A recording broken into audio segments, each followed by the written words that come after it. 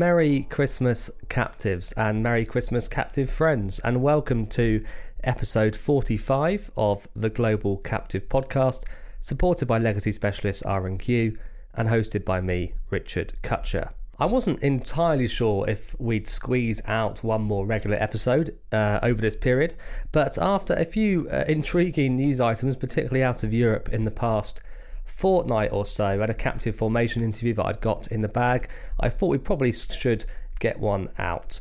In the second half of the episode, we'll be joined by Fabrice Ferrer, Managing Director within Global Risk Consulting for Aon in Luxembourg, to discuss news coming out of France about a potential new captive regime to be introduced in early 2021. Fabrice also explains some of the key points to emerge from EIOPA's, that's the insurance regulator for the European Union, their 2020 Solvency II review. On first reading, there are some quite positive takeaways for captives regarding a greater degree of proportionality, but as ever, the devil is in the detail. A new pilot scheme in Guernsey to allow the pre-authorisation of insurance sales within 48 hours has also been introduced in the last quarter of 2020, so we will get the lowdown on that as well from our guest co-host, while we will also hear from the De Veer Group, one of a few new formations we already know about in the same jurisdiction this year. But joining me as that guest co-host from Guernsey and making his GCP debut is one Peter Gild, Head of European Operations and Managing Director at Artex. Peter, welcome to the pod. Thank you very much, Richard, and happy Christmas. Yes, happy Christmas to you. Peter, welcome, first of all. I know you've been a listener for some time, so it's great to have you on. Could you provide, first of all, a bit of background on yourself and your role at Artex, but also your role at the Guernsey International Insurance Association, otherwise known as GIA, that you're also active within? I have been involved in the captive industry now for 22 years. First got involved when I returned to Guernsey, having worked in the insurance industry in London, working in the trade, credit and political risk arena. I came back 21 odd years ago and I started working for the Guernsey Financial Services Commission. Stayed there for 4 years, which was a great introduction to the captive business. And to be honest with you, the reason I did it was because I knew it would give me as wide an insight as possible into the captive industry, and then potentially give me the pick of where I might want to go and work thereafter. So it may not be the purest of regulatory reasons for taking on that role, but I did it and it was a fantastic learning ground. From there, I spent a couple of years at Aon and then moved into my current company, which at the time was called Heritage Insurance Management. 6.5 years ago, we were bought out by Gallagher and we're now Artex Risk Solutions. My current role sees me responsible for our European offices, so that's Guernsey, Gibraltar, Malta and London. And I still retain a fairly hefty interest in the portfolio of clients, which I run out of our Guernsey office. Fantastic. Well, it's funny you mentioned the Artex buyout of Heritage, Peter, because that was actually my first ever edition of the magazine that I produced for Captive Review when I joined Captive Review about a month before that was announced. And I think we managed to get the exclusive on it at the time. And I was actually only kind of part-time caretaker boss of the mag then. I hadn't proved myself yet. And I think that went some way to helping me get the gig full-time, and the rest is history. So yeah, really, really nice to be reminded of that. Excellent. We're going to come back to Peter in just a moment, because we're going to talk a little bit about kind of formation activity. But before we get into that, I am going to just play for us a short 7-minute interview with one of the new captives formed in Guernsey this year. That was the De Veer Group, and I was joined by Peter Hobbs, chairman of the De Veer Group and also chairman of the captive. They formed the captive for professional indemnity, White Knight Insurance Limited, and Peter began by telling us a little bit about the De Veer Group.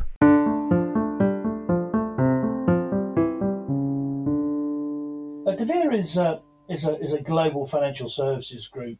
We offer a range of services to clients, mainly in the mass affluent and high net worth sectors. We're represented in around 40 countries in all the major financial services centres.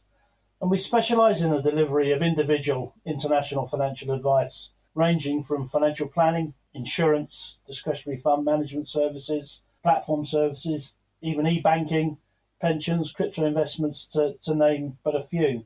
We try and offer our international clients a complete one-stop service. The majority of our clients are generally expatriates, and our head office is in the United Arab Emirates. So De Vere announced the formation of a single parent captive, White Knight, in October in Guernsey. How long had the captive, or this idea of having a captive, been in the works, and had this approach to insurance been considered by the group previously? Well, White Knight itself was in the planning cycle from probably late 2019. We had been considering the idea for a while. As the group has grown and become more diverse, we felt the need to ensure as best we can that we make good, effective use of the capital we employ. And a captive certainly has some potential benefits in that area. The shock of, for sure, the huge PI premium increases in some markets in 2019 helped focus our minds.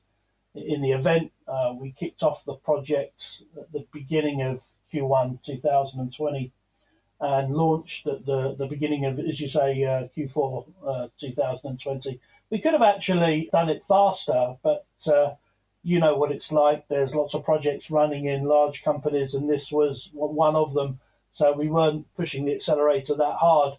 We had a target date to launch late September to coincide with some of the renewals for our subsidiaries. And that obviously is quite a common approach, is to obviously make sure the captive is up and running in time for an upcoming kind of renewal landmark. And you mentioned professional indemnity there, the PI market.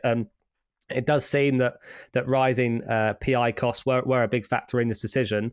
But there's also mention in the press release of other internal risks that the captive will be used for. Can you shed any light on what those kind of risks might be? Yes. In the area of our own insurance coverage, in the last few years, our liability covers have been growing in cost at an ever-increasing rate, particularly PI and D&O. With some sectors like the UK, where premiums have been doubling and tripling in some years, that's if cover's available at all.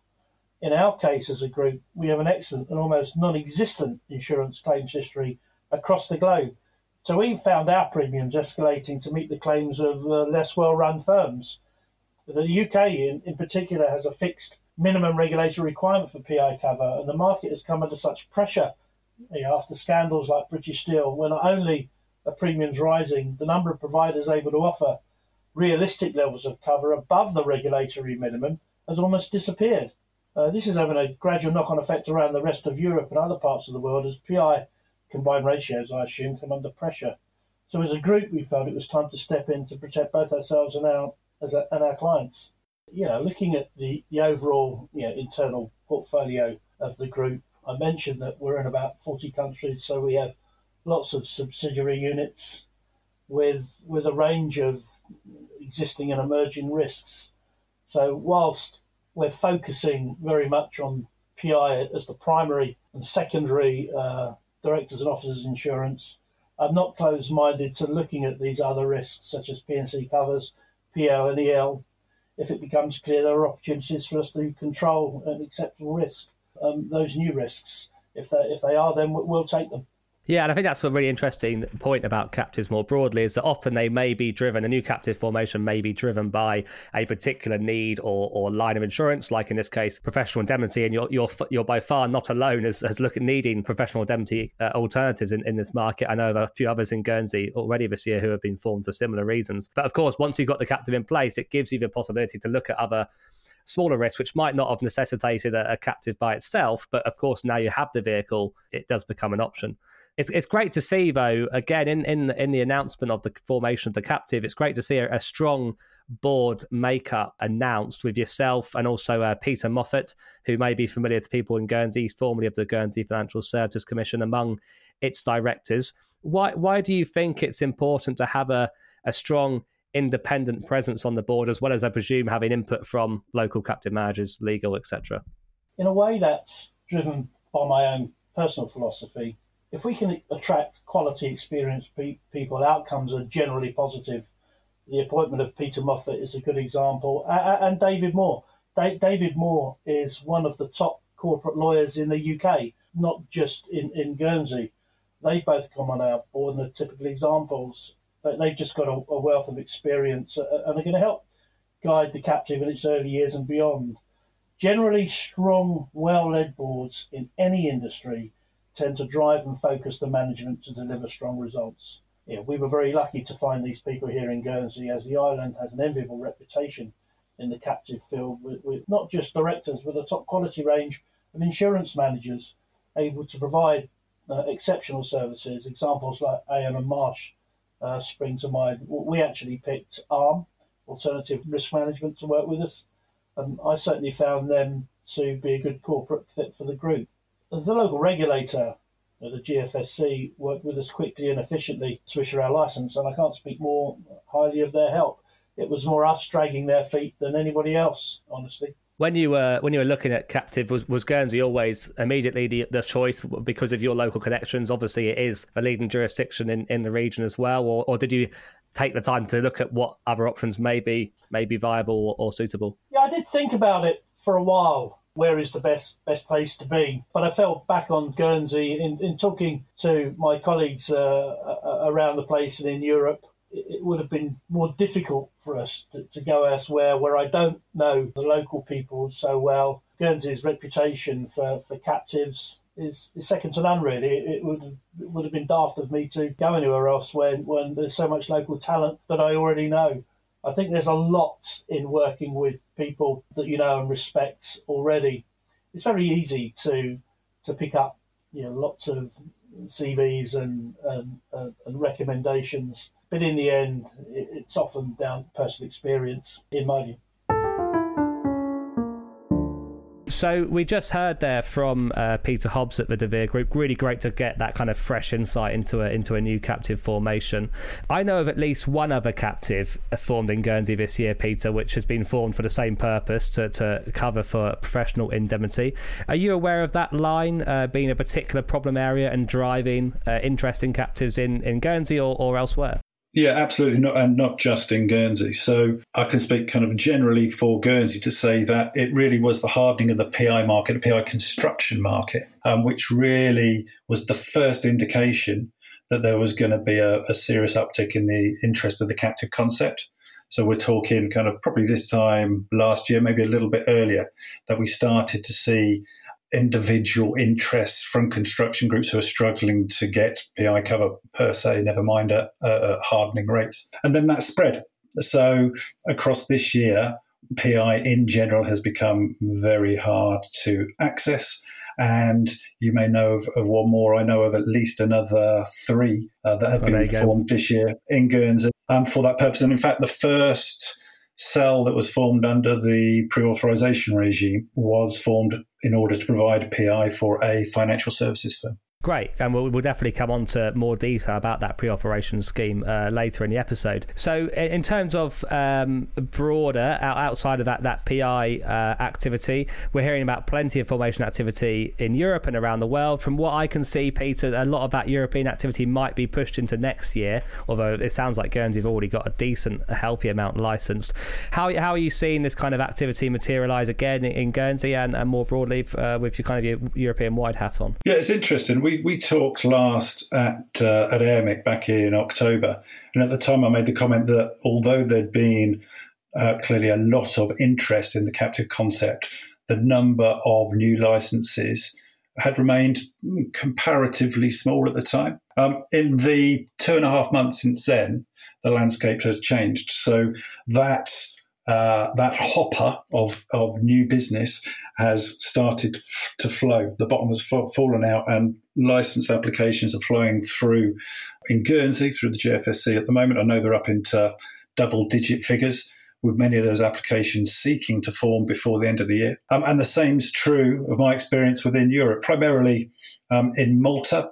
There are new captive applications going through at the minute. Obviously, the process there is a wee bit longer, so we would expect to see those formations come to fruition next year rather than this. And I suspect when we look back in 2023 at the way that the new licenses flow through as a result of this hardening market, we'll see the peak in 2021, possibly into 2022. But next year will be a bumper year for captive formations, there's no doubt. Well, that is certainly good news for the captive market regarding the prospect of continuing formations in Europe in 2021 and beyond. But after the break, we are going to move to the continent and be joined by Fabrice Ferrer of Aon in Luxembourg to discuss a potential new captive regime in France and the comments on captives and proportionality from the EU's insurance regulator EIOPA in its Solvency II review.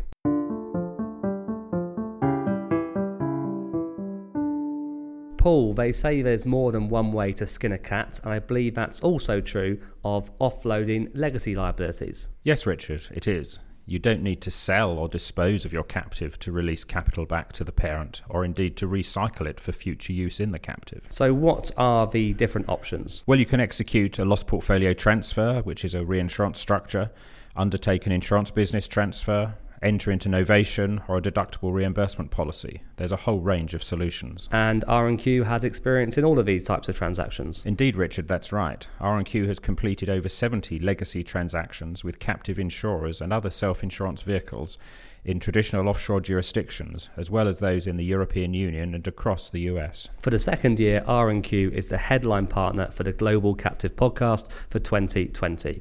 You can find more information and contact details for their experts on globalcaptivepodcast.com.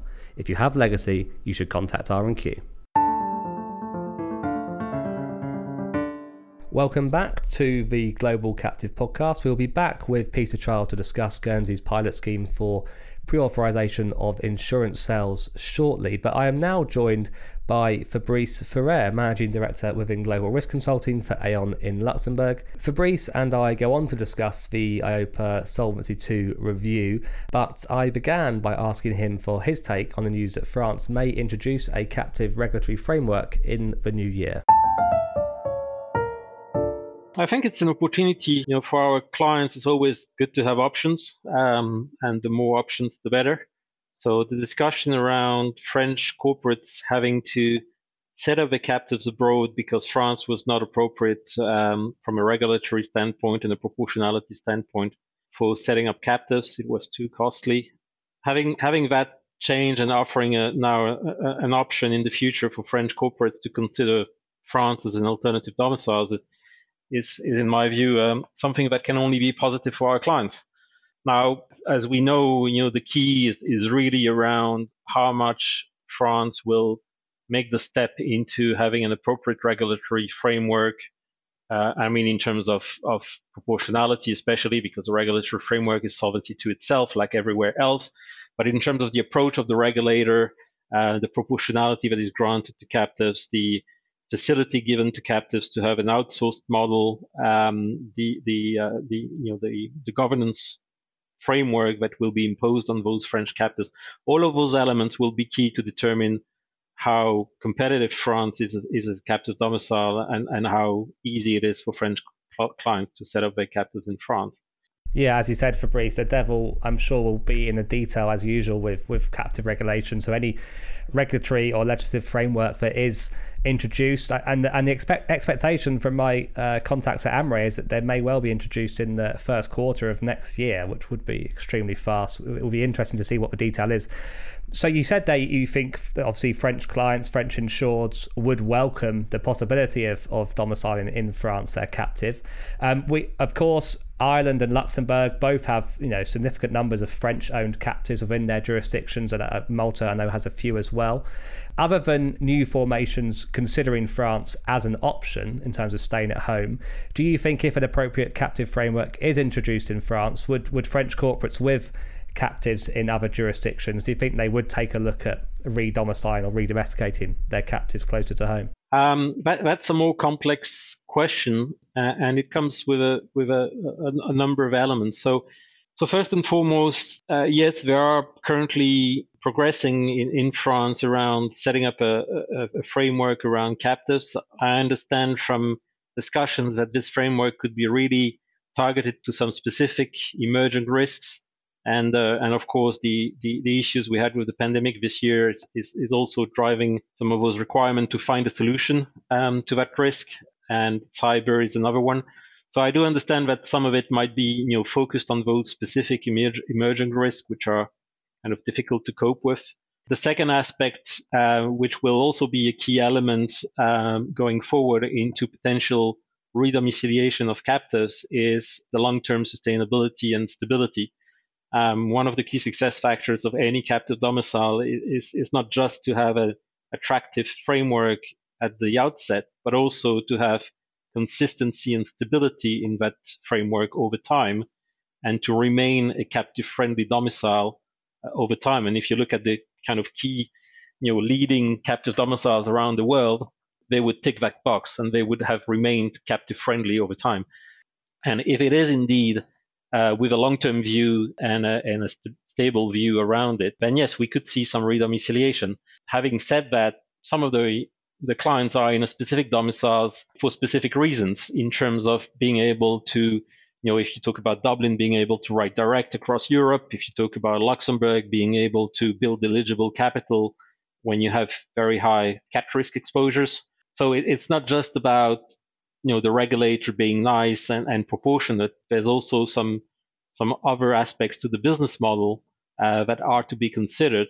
And it doesn't necessarily mean that having the option of moving the captives to France will mean people will do so. As you know, direct writing is one aspect, geographical reach is another one. Access to the US geographies is also something that is driving some of the interest out of Dublin, for instance. So there's numerous aspects, as you know very well, and this move would mean that France is one on the list of the domicile comparison. And when the clients are assessing their strategic options, depending on what they want to do from a risk management perspective and an insurance underwriting perspective, we will have to compare France to some of the other options to make a decision. Yeah, and as you said, I mean, in terms of kind of building up that long-term reputation and being a stable place for captives to keep your captive, if time will only tell, won't it, for Brice on that. It doesn't happen overnight. Of course, you've got to kind of prove yourself, and lots of those French-owned captives in Dublin or Luxembourg or Malta have been in those jurisdictions for quite some time and probably quite happy there. Well, you mentioned obviously any French captive regime would, just like any other EU member state, have to follow Solvency II, and we did actually have some interesting publication from EIOPA, the insurance regulatory regime for the whole of the EU, regarding its 2020 Solvency II review, and that was published last week. And there was some quite substantial comment regarding captives and the principle of proportionality in that review. From first reading, Fabrice, are these comments welcomed? And do you think it's any indication of a greater or growing understanding of captives by EIOPA? I mean, the comments are welcomed, of course. There's a number of interesting features that are proposed there, and we can further discuss about those a bit later. In terms of the interaction with EIOPA, I must say that the discussions that we could have through the FERMA interaction with EIOPA as well was, I would say, better than the one we experienced back in the years 2013, 2014. When there were the initial discussions between industry representation and EIOPA around the role of captives and how to be proportionate for captives. The discussion has been much more open. There's clearly a better understanding of the captive business model, better probably recognition that captives are specific frameworks that need some specific rules, but also enable more proportionality than others. So that's all positive. As you probably saw in the document, we're still in the corner where any relief in terms of proportionality or exemptions for captives immediately comes with a lot of criteria that the captives have to meet. And you might remember the discussions we had already back at the time when we talked about the Solvency II directive itself, that there was a definition of captive in that directive and that no further definition or criteria were needed from EIOPA. But as you saw in the document, we still get those additional criteria, unfortunately. But I'd like really to highlight the positive direction that this is taking in terms of having a much better and open discussion with EIOPA around the captive business model. And I think that's positive for the future, because it means that step by step, we will be able to have something that is more and more adapted and appropriate for captives. Yeah, and you mentioned some of those criteria there, and I'm going to come on to that in a second. But it does seem, and correct me if I'm wrong, Fabrice, but it does seem that if any of these changes come into effect, and some of the kind of more proportional approach which has been suggested in this document comes into effect, it will only really be for those, I say, smaller, very much pure first-party risk captives, rather than those captives that do write a degree of affiliated or third-party risk. I don't believe it's going to apply at all to those types of captives. If it does come into effect, do you think it would make a significant difference to those smaller, pure first-party risk captives in regards to kind of management and administration costs, which have been some of the kind of bugbears of European captive owners of the last 5 years? Yeah, so one of the elements that is positive in the last version of the document is that it is clearly stated that the criteria that apply for low risk undertaking are also reachable, let's say, for captives, and especially there were two criteria in that list that were making captives not complying with low risk undertaking definition, which we thought was very inappropriate. And we had a discussion with EIOPA around that, and they now introduced a specific paragraph to make sure that captives were falling within the low risk undertaking definition. So any proportionality measure that is in that document applicable to low risk undertaking is also applicable to captives, even if they don't have the very specific criteria that are coming at the end of the document, whereby they could get some additional proportionality measures, but all the ones available for so-called LRU would be applicable to captives as well. Now, in terms of true impact on a day-to-day basis for captives, the key outstanding points in my view is that the ORSA frequency is given now an option to do every 2 years instead of annually. And also there's the substantial reduction in the SFCR reporting, which is the kind of public disclosure reporting. But we argued from the start that captives should not be subject to, because it doesn't make sense for a captive to do public reporting. So what we have now is a bit more hearing about that, whereby captives are allowed to reduce substantially the SFCR report to effectively only the relevant QRTs in a so-called professional reader SFCR versus the kind of public reader SFCR that they're exempted from. So that is welcome, because that is something that we had been requesting from the captive industry since the start of Solvency II. Now, how impactful that's going to be in terms of true workload and cost for the captives, probably not dramatically impactful. Of course, there will be an impact, but I would say the fact that the SFCR is reduced is more welcomed from a kind of disclosure perspective and the relevance of the disclosure. But we still have to do the RSR, which is the main work. So the cost of doing the SFCR on top was not huge. And the one element that might reduce cost is the biannual ORSA instead of annual ORSA. So that will indeed relieve a little bit on the cost side. The other aspect that is embedded in the document, which is of course very critical from a cost perspective, is the recognition now by EIOPA that a combination of roles and key functions in the governance framework is allowed. So that's very good to have it now on paper, because it provides further background for the national authorities to allow that. But in the captive domiciles, this was already the case, be it Ireland or Luxembourg or others. So this is already in place in practice, that proportionality measure. So this is just confirming it's appropriate. Cheers, Fabrice. Really, really substantial rundown for us there. I do appreciate that. And a lot of that does sound very good. One thing I will say is, and of course, I'm always for anything, Fabrice, which makes doing captive business easier. But as a very, very nosy journalist, I will be very upset if I see the end of the public SFCR, because that does give me quite a lot of information as a more public reader. So that would be a shame. That's purely a selfish comment on my part. Just lastly, then, we mentioned about there being some kind of additional criteria to possibly qualify for these more proportional approaches. One of these criteria I spotted was that says to qualify for some of these limitations and exclusions, loans to parent must not exceed 20% of total captive assets. Now, we know that loan backs to parent do remain very common, not just among European captives, but among captives all around the world. It's quite a common way for a captive to use its cash, is to loan it back to the parent. Do you think that criteria maybe might deter some captives? Would it be a trade-off for captives to make in terms of, well, we want to get this more proportionality, so we might need to stop doing so many loan backs and use our cash in a different way? Or do you think there won't be that kind of conversation? Yeah, so that criteria is a good example of some of the debate we had with EIOPA around the fact that the new proportionality measures were very welcome, but they were also coming with quite a lot of complexity in terms of who has access to them, in what circumstances, and what you need to do to be able to apply them. And we would have preferred to have a bit more simplicity around how to apply the proportionality, but I do understand EIOPA has also some other concerns to cope with.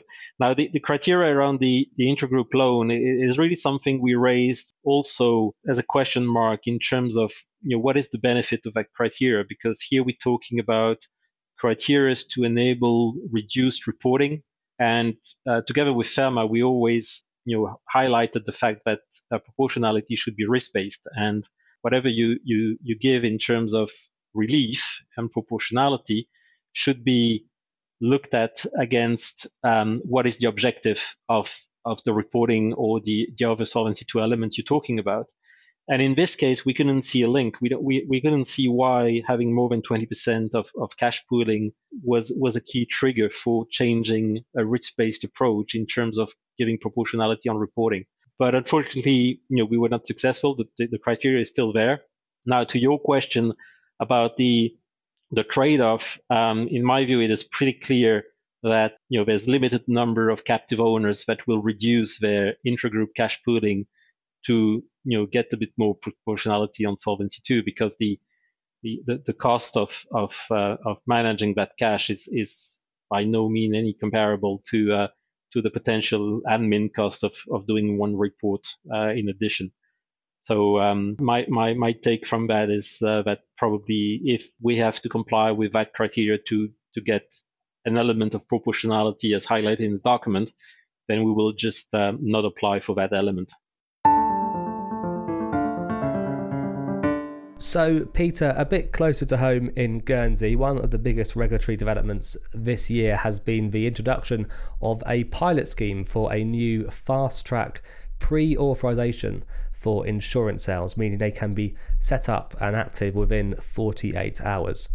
How is this intended to be used, and how beneficial do you think it will be to the captive market? It's probably worth backtracking, Richard, and just telling the story of how this thing came about.